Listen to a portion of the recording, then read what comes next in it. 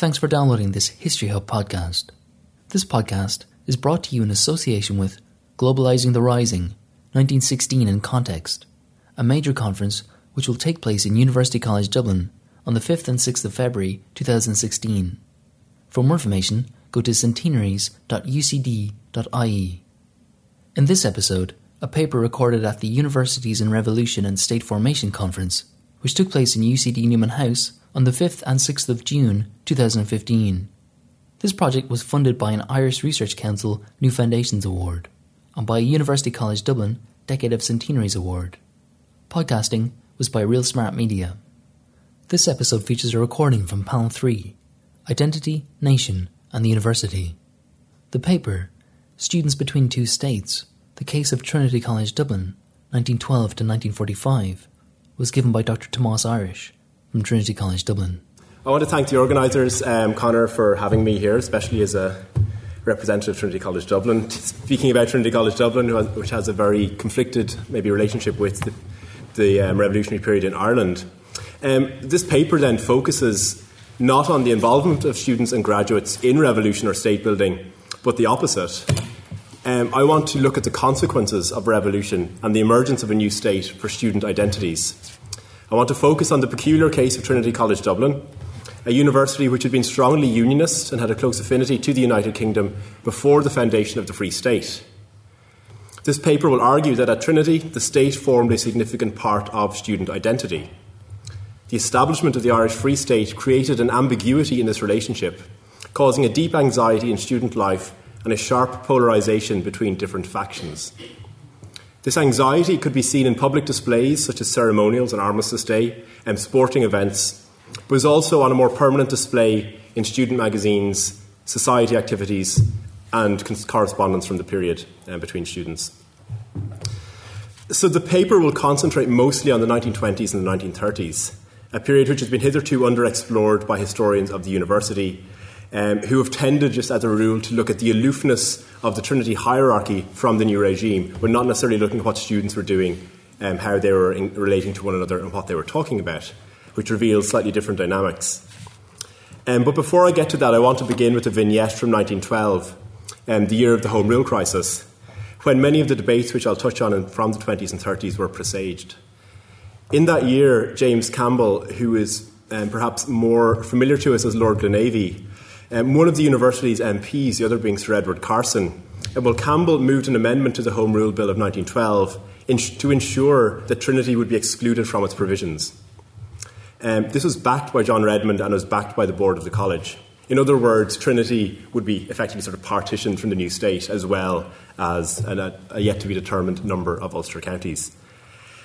An undergraduate protest emerged bearing the signatures of 184 students. The undergraduates acted as representatives of different political and religious backgrounds, and in defence of Trinity's oft-invoked tradition of inclusiveness. And the document which they issued bore the names of Catholics and Protestants, Unionists and Nationalists drawn from across Ireland. The manifesto claimed that, quote, Trinity College is an Irish institution which has given prominent men to every Irish movement, and it should not be used as a pawn in the political party game. Almost every Trinity man, whatever his politics may be, will claim that Trinity is an Irish university and should stand and fall with the fortunes of the country. End quote. So this student movement, allied to a revolt amongst many of the teaching staff, the more junior teaching staff, led to the amendment being ultimately dropped. But the debate surrounding it was quite acrimonious and would re-emerge in the 1920s following the establishment of the Free State. And the big question effectively was, to paraphrase that quote I just used, would Trinity College Dublin stand and fall with Ireland's fortunes? Well, in the early 1920s, Trinity was a majority, to talk a little about the composition of the student body, it was a majority Anglican community still, as it had been for decades, around 60%, 70% Anglican, depending on what year you're looking at. The Roman Catholic population had been around 10-15%. In the period, it rose to a high of around 25% in the mid-1920s. But the institution remained firmly Protestant and a middle class one at that, drawing students from many ex-unionist families across the island of Ireland. A small number of Trinity students and alumni had been involved in the War of Independence, but on the whole, the institution had been what I would call maybe a sceptical observer of, rather than an active participant in the Irish Revolution, in which it had, after all, lost much of its political influence and, more pertinently, its financial assurance. For older members of the Trinity community in the 1920s and 1930s, change came slowly and with much difficulty, if at all. For example, in terms of sort of very obvious outward markings of change or lack thereof, the college still flew the Union Jack, along with the tricolour and the college flag, from the Western Front, or front arch as we call it. The King was still toasted at most official college functions, and God Save the King was played at most official events, including commencements or graduation ceremonies, until 1939. There's an interesting historiography around this, I think, as well, which sort of focuses on the official activities of Trinity rather than students. Terence Brown, for example, has written that, quote, the 1920s found Trinity financially insecure and intellectually and socially remote, for the most part, from contemporary Irish concerns. FSL Lyons, himself a former provost of the college, argued that Trinity, as with ex-unionists elsewhere, retreated inwards out of feelings of intense self-consciousness and both said and did little. And he used the metaphor of a ghetto to describe how the college was sort of isolated and besieged in the new state. And this was true to an extent, but I think the degree of isolation has been perhaps overstated. You can see the college at an official level made some gestures towards the new state. I was reminded of this listening to the earlier paper about Eoin MacNeill. They began giving honorary degrees to certain nationalist figures, which is unusual, which they hadn't really done before the revolution in the 1920s. For example, in 1922, W.B. Yeats was given an honorary degree. In 1926, W.T. Cosgrave was given an honorary degree. And in 1928, Eoin MacNeill was given an honorary degree as well. And significantly, given that he'd been ousted from the Royal Irish Academy in 1916, primarily by Trinity scholars, his coming back to receive an honorary degree in 1928 was maybe symbolic of something deeper. But the point I want to make is that the question of Trinity's relationship to Ireland and the repercussions of that for its wider identity were the subject of intense negotiation amongst students and by students in the 1920s and 1930s. So this ambiguous relationship of the university to the state became a preoccupation of the student body. The 2 decades following the end of the Civil War were notable as a period of great anxiety for students, staff and alumni of the college. Particularly interesting for students, just in general terms, student identities, if you read into the sort of sociology of how they're formed, well, we know they're formed through things like a multitude of different shared experiences. They're the results of living together, learning together, socialising together. What maybe makes the student body different from the administration is that it doesn't remain static over time. It changes. Obviously, successive waves graduate, different cadres come in year on year, but the student body retains certain elements of the sort of collective identity over time, and it's informed by a sort of deep consciousness of what had come before it. At Trinity, I think central to student identities were the institution, its traditions and its values. The institution's identity had been a political one, shaped over centuries of political privilege and close association with Britain. The removal of the political and cultural component of the institution's traditional identity meant that while the wider collective sense of community was in flux in the 1920s, and it posed the question, just what did it mean to be a Trinity student after 1922?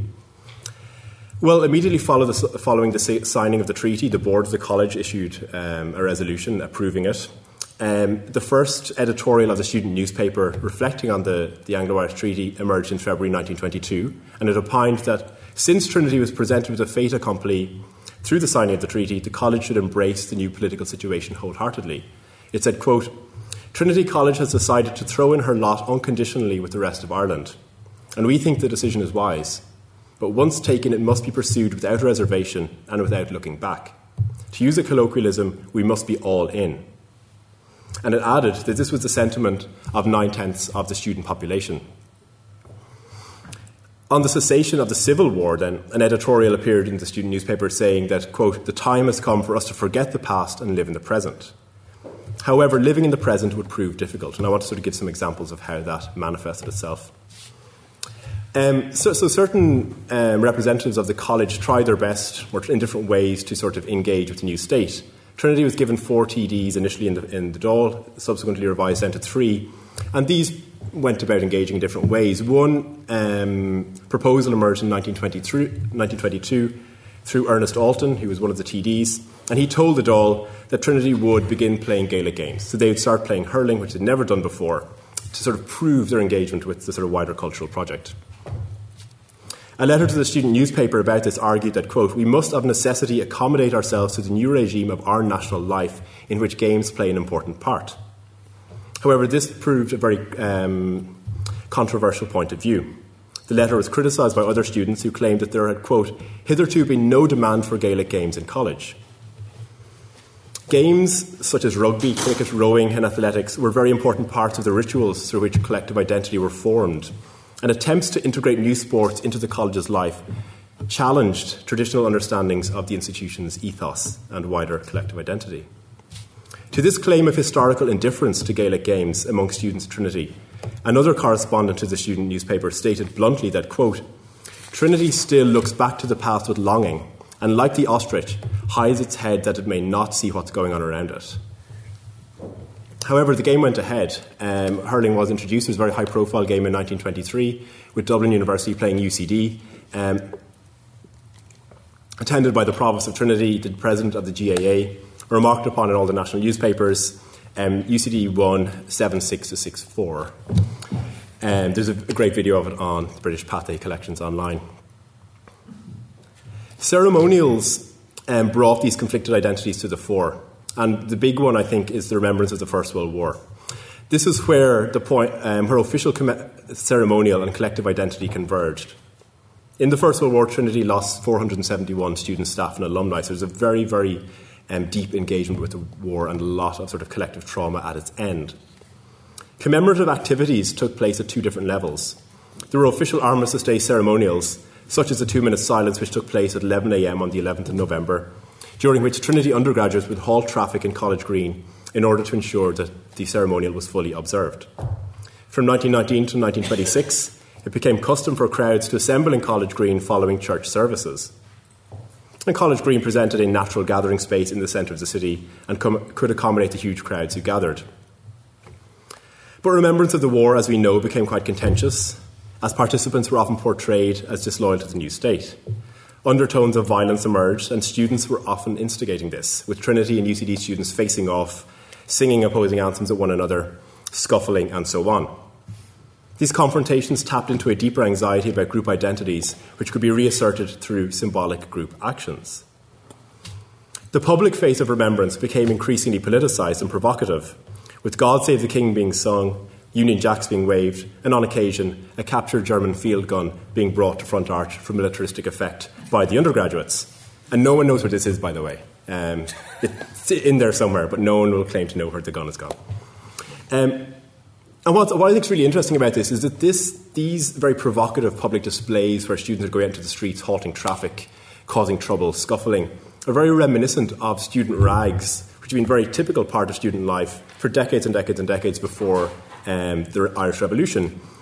For example, students used to sort of dress up as the board of college for a day, go out and stop traffic, commandeer shops, cause trouble, and this is called a rag, and as part of sort of asserting what college life was about. In some ways, it invariably had a kind of a sinister edge to it as well. Just to give an example of it, there's a great headline from the Irish Times in 1914 about the last rag before the First World War, and the headline reads, "Students create excitement, 10 arrests." But I think there's a great continuity between the idea of the student rag and these Armistice Day scuffles and shows. But, on the other hand, these outward signs of political provocation undertaken on Armistice Day by certain undergraduates were offensive to many in Trinity who had either served in the war or who had lost loved ones in it. And the triumphalist attitude of some on Armistice Day became increasingly divisive. As early as November 1921, a correspondent in the student newspaper complained of the frivolous attitude of some of the younger undergraduates on Armistice Day.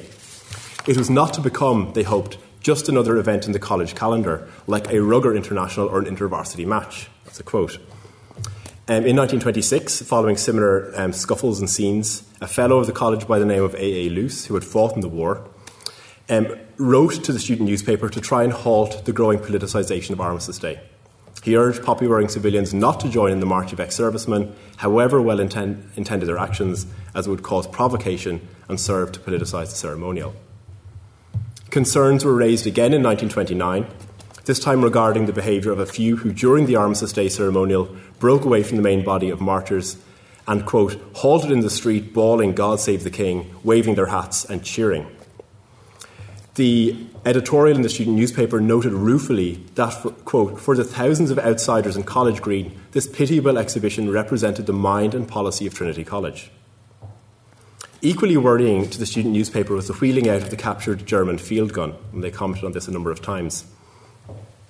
In 1930, a new student publication, which I'll talk about a little later, called the College Pen, reflected on the Remembrance Day service of the previous year, and it argued that the wider college community had, quote, forgotten that the day was arranged primarily to serve the interests of peace rather than war. It continued by stating that, in this country we are judged by appearances, and there is no doubt that by that standard we seem unduly ardent imperialists. So the question of what Trinity students should embody became increasingly fraught. By the late 1920s, a new generation of students, those with no direct experience of Trinity during the First World War in 1916, the War of Independence or Civil War, were still trying to chart a course for their university in the Free State. By that time, the new state was less of a novelty, and students increasingly sought to bring university life into line with wider currents. Some turned towards an exaggerated loyalism, while others sought to make their nationalist voices heard. In 1929, a new student organ called the College Pen, which I just referred to, was started in opposition to Trinity College TCD, a College Miscellany, which was the official student newspaper.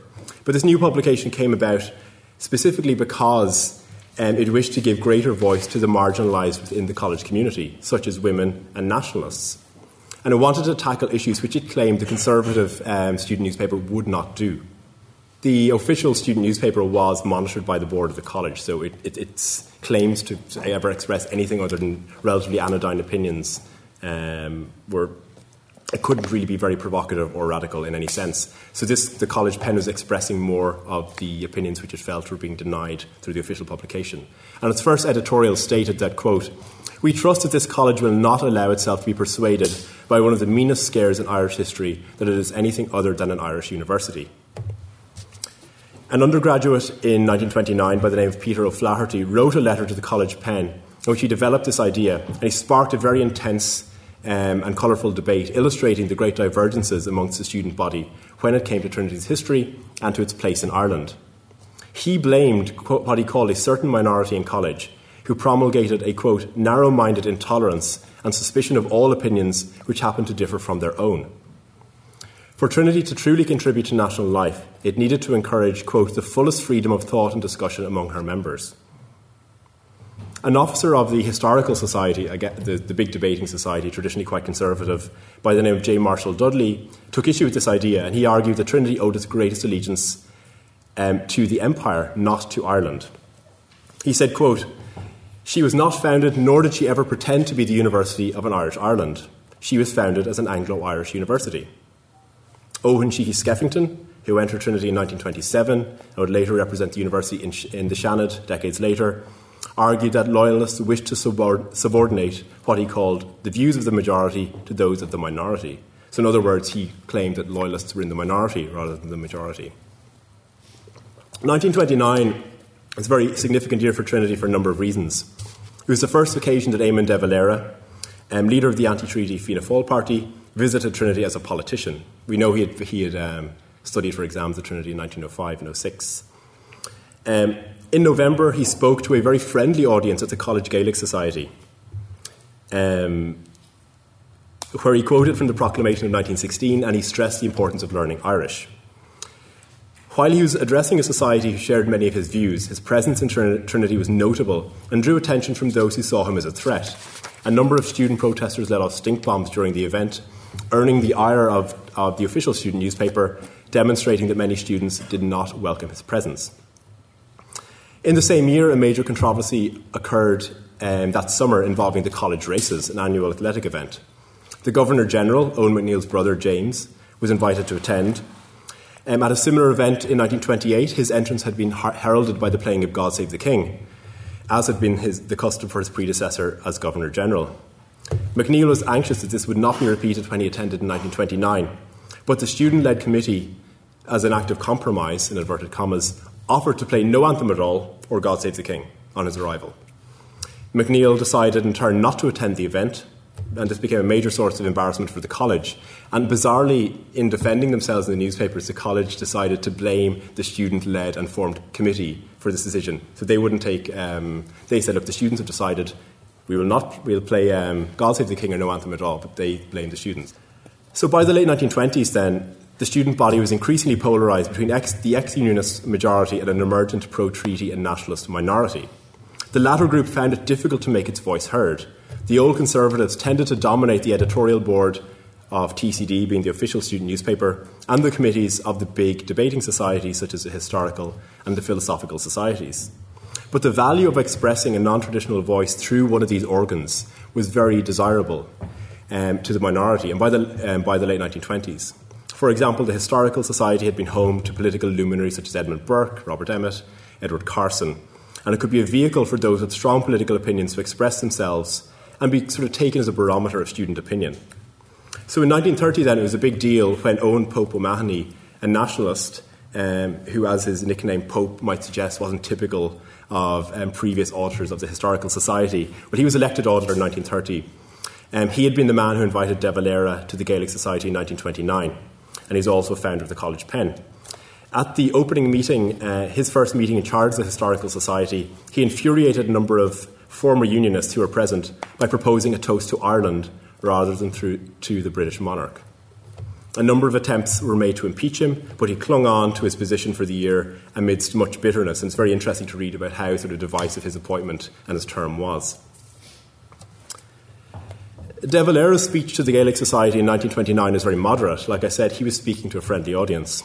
He came again in 1934. This time, he was the president of the Executive Council of the Free State. In March 1934, invited by the League of Nations Society to attend a lecture given by Robert Cecil, one of the big architects of the League of Nations. He came again 8 months later to address the Historical Society, and this is much more significant.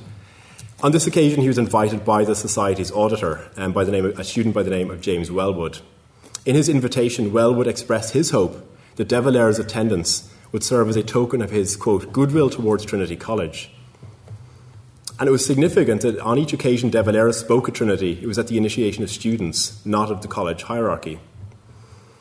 Years later, Arthur Aston Luce, who I mentioned earlier, who was a fellow of the college until 1977, he recalled that, quote, when De Valera came to power, we were all frightened of him. So in a sense, it required the students to invite him rather than the college's teaching or administrative staff. Wellwood, in his letter, asked De Valera to give his thoughts on, quote, the relation that ought to exist between the university and the nation, between Trinity and Ireland. And De Valera obliged, giving a very strident speech which criticised the reluctance of members of the Trinity community to fully embrace the Irish state. He said, quote, the greatest thing that this college can do for the nation would be to get its young men to turn their minds and their hearts in the direction of their own people. And this was a very important moment, I think, and was described as such by people present. William Crook, who was a former Home Rule politician, was present. He was a graduate of Trinity. He described the event as historic.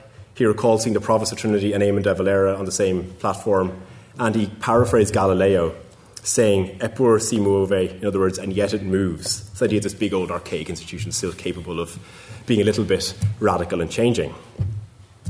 And this student-led action was important.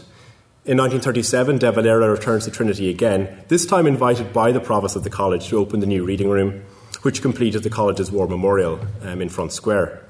De Valera's speech on this occasion was notably much softer, eschewing difficult topics such as the First World War and Trinity's relationship to the Irish state, sticking to an easy theme of Thomas Davis, Trinity nationalists, and so on.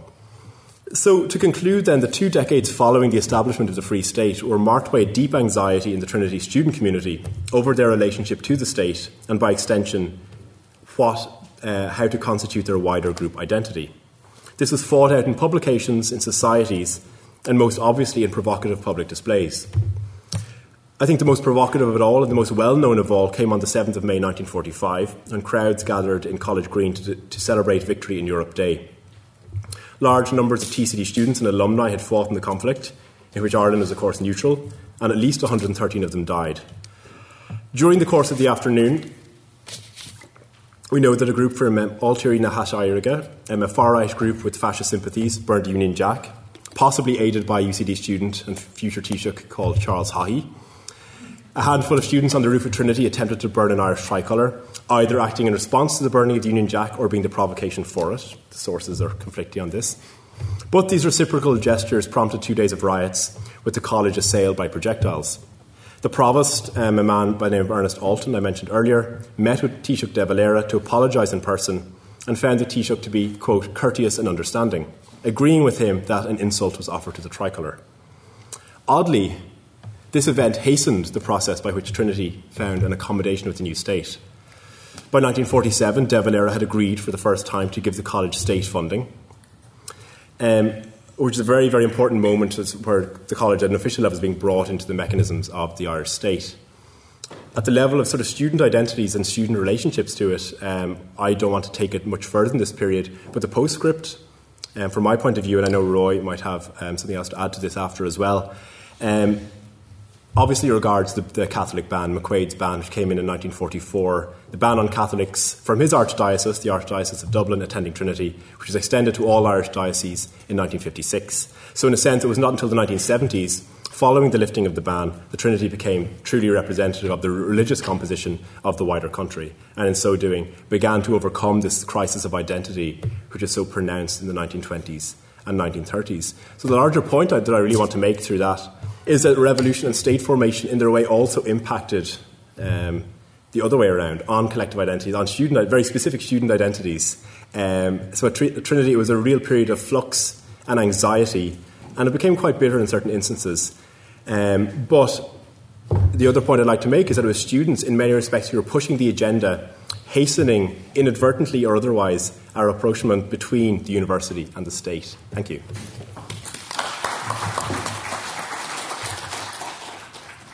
We hope you enjoyed this History Hub podcast. You can find many more podcasts at historyhub.ie/podcasts.